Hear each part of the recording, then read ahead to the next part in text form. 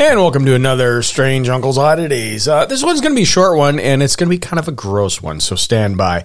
I just find this story, I mean, especially that it actually occurred, but what occurred and what was actually seen, maybe two totally different things. Just kind of amazing. So here we go.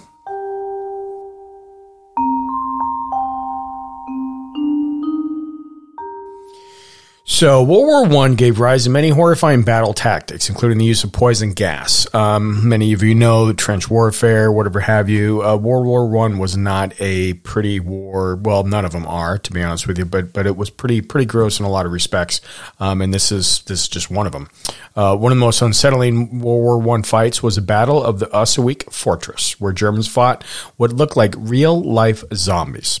On August 6, 1915, the Germans released gas on Russian and Polish soldiers, effectively destroying their enemies' lungs and throats. Many soldiers expired from the devastating effects of the gas. Go fucking figure. Yet somehow a group of fighters managed to live through the initial strike and hold down the fortress, and this is that story. So again, World War I, the Germans released bromine and chlorine gases. Bromine by itself acts as a respiratory irritant, but when combined with chlorine gas, it becomes a lethal cocktail. Chlorine gas turns into a form of hydrochloric acid when it binds to the moisture in a person's lungs. Fucking joy. The acid then eats through the soft flesh and mucous membranes of the body. Eyes can be damaged and even rendered permanently blind. The nasal cavity bleeds, and even moist skin can show signs of chemical burns and deterioration. The most devastating harm happens to the lungs as they burn from the inside out, the tissue dissolving as the victim inhales. With prolonged exposure in high quantities, a victim perishes from the inability to breathe.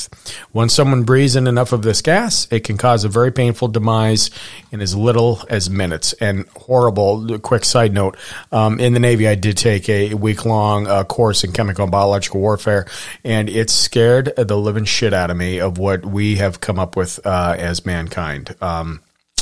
So just saying. The Germans knew their gas would be incredibly effective because they realized the Russian and Polish soldiers did not have protective gas masks. Note step one. They may have had some cloth masks, but in all, they were ill-equipped to fend off a chemical strike, and the Germans knew that. So when the cloud of gas spread, men rushed to find anything they could keep from inhaling the toxic substance. At first, they may have used water-soaked cloths, as other Allied armies had done in the case of a surprise gas strike, and items of clothing. But they were short on water because they were under siege for so long. It left them with few options, and according to some sources, they soon began soaking their undershirts in urine to make improvised breathing masks. Blood drenched Russian and Polish soldiers' uniforms. Urine-soaked rags covered their faces as they coughed up bits of lung. The mixture of chlorine and bromine gas started to melt away their flesh, destroying their eyes and dissolving their lungs in real time. The German soldiers thought that they would be entering a nearly lifeless area, but instead, they met men foaming at the mouth and spitting up chunks of their own lungs. The chemical burns ate the soldiers from the inside out, and to the Germans, it looked like they were about to battle the undead. After the Germans unleashed the lethal gas, all seemed lost. There were so few Allied soldiers left, and all of them were close to mortal end. Many could barely stand, most were bleeding internally, and their breathing was painful and ragged. Headquarters had instructed the dying men to hold the line at all costs. I mean, at that point, what do you do, right? Rather than just staying put, they decided to mount a counterattack. They quickly formed a plan on how to approach a German line, knowing they would probably fail. The Germans marched forward, assuming the gas either rendered their enemies incredibly weak or they were already dead on the site. They guessed wrong. The Russians charged towards the Germans with their bayonets. The gas did its job quickly and effectively. The gas strike began at 4 a.m., and within hours, Russian and Polish soldiers started perishing, some literally within minutes. Whole companies were wiped out, clearing the way for the Germans to march forward uncontested. German soldiers also picked off anyone they could from afar as Allied soldiers struggled for breath. Eventually, one man from the 8th and 13th companies remained, and they were all injured and or dying. Even though the survivors banded together, the numbers were still pretty grim. According to some sources, there were as few as 60 men. In all, history shows that around 100 soldiers remained to fend off the 7,000 German infantry soldiers as they advanced on the fort. From an outsider's perspective, 100 deteriorating men wouldn't stand a chance against a strong army of 7,000. However, as the Germans neared their target, they saw the results of the gas assault up close, and they were nothing short of absolutely horrified. They were terrified of the ghoulish-looking soldiers, and they started to fall back. The Germans turned tail and ran so suddenly that they could not even destroy or keep the machine guns that they were using. They ran into their own wire traps and suffered severe casualties. The Russians fired at their foes, and soon they'd retaken the land and successfully repelled the Germans against seemingly impossible odds. The entire 226th Infantry Regiment Zemlasky went down in history, but one name stands out among the rest: Sub-Lieutenant Vladimir Kodlinsky. He was not a high-ranking official, but in the face of unsurmountable odds, he rallied the remaining troops and told them a terrifying but brave plan. He said they were going to counterattack as the Germans marched in, intending to break their line and retake ground in trenches. It was a hopeless mission, but they decided to go down fighting. As the strike mounted, Kodlinsky passed from his wounds.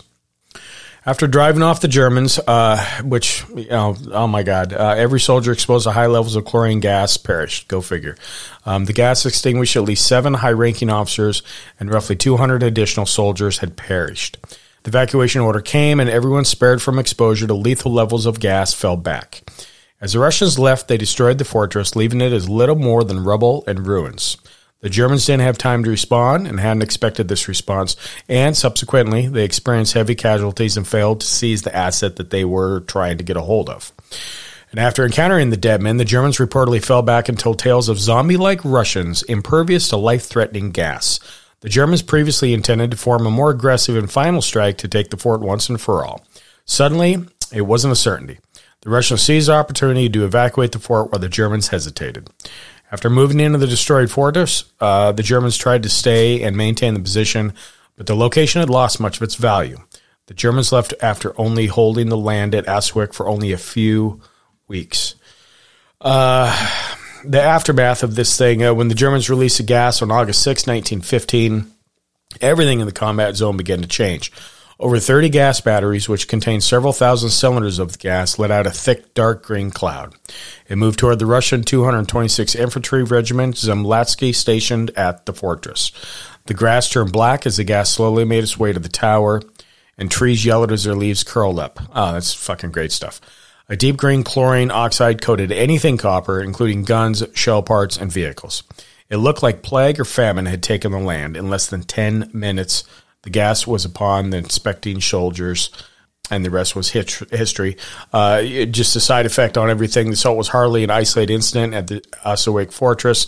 Stronghold's location was critical tactical position in Poland, and they used it again in other areas to do the same tactic. But this one here, whoa, just absolutely crazy, and I couldn't even imagine. There was actually a song that was written about it. After the battle, news of the Russian soldiers' bravery spread far and wide. Numerous papers published the story, and people told the tale as a sort of inspiration for other troops. By the time the conflict ended, the attack of the dead men was a term even children knew. Many paid their respects to the honored families. Sub-Lieutenant Vladimir Kodlinsky was posthumously awarded the 4th degree Order of St. George, which, if I remember right, it's a pretty high-ranking medal within their regiment. There are countless songs, short films, written adaptations of the battle. One such Russian song titled Russians Won't Surrender contains lyrics about what these men went through. And this is just a snippet of the song here. But tens of soldiers had it reconciled to fate, burned to the bones. They rushed to the battle, an enemy has flown. The fear drove away the last who have never seen the attack of the dead. So, yay for mankind for inventing something like that. But then again, man, something for perseverance, right? Especially when you know you're at the doorsteps of death to pick up the guns and continue. So, anyway, quick story. Kind of gory again. I warned you guys, but just fascinating nonetheless. Stay out of the gases if you can. Close the case.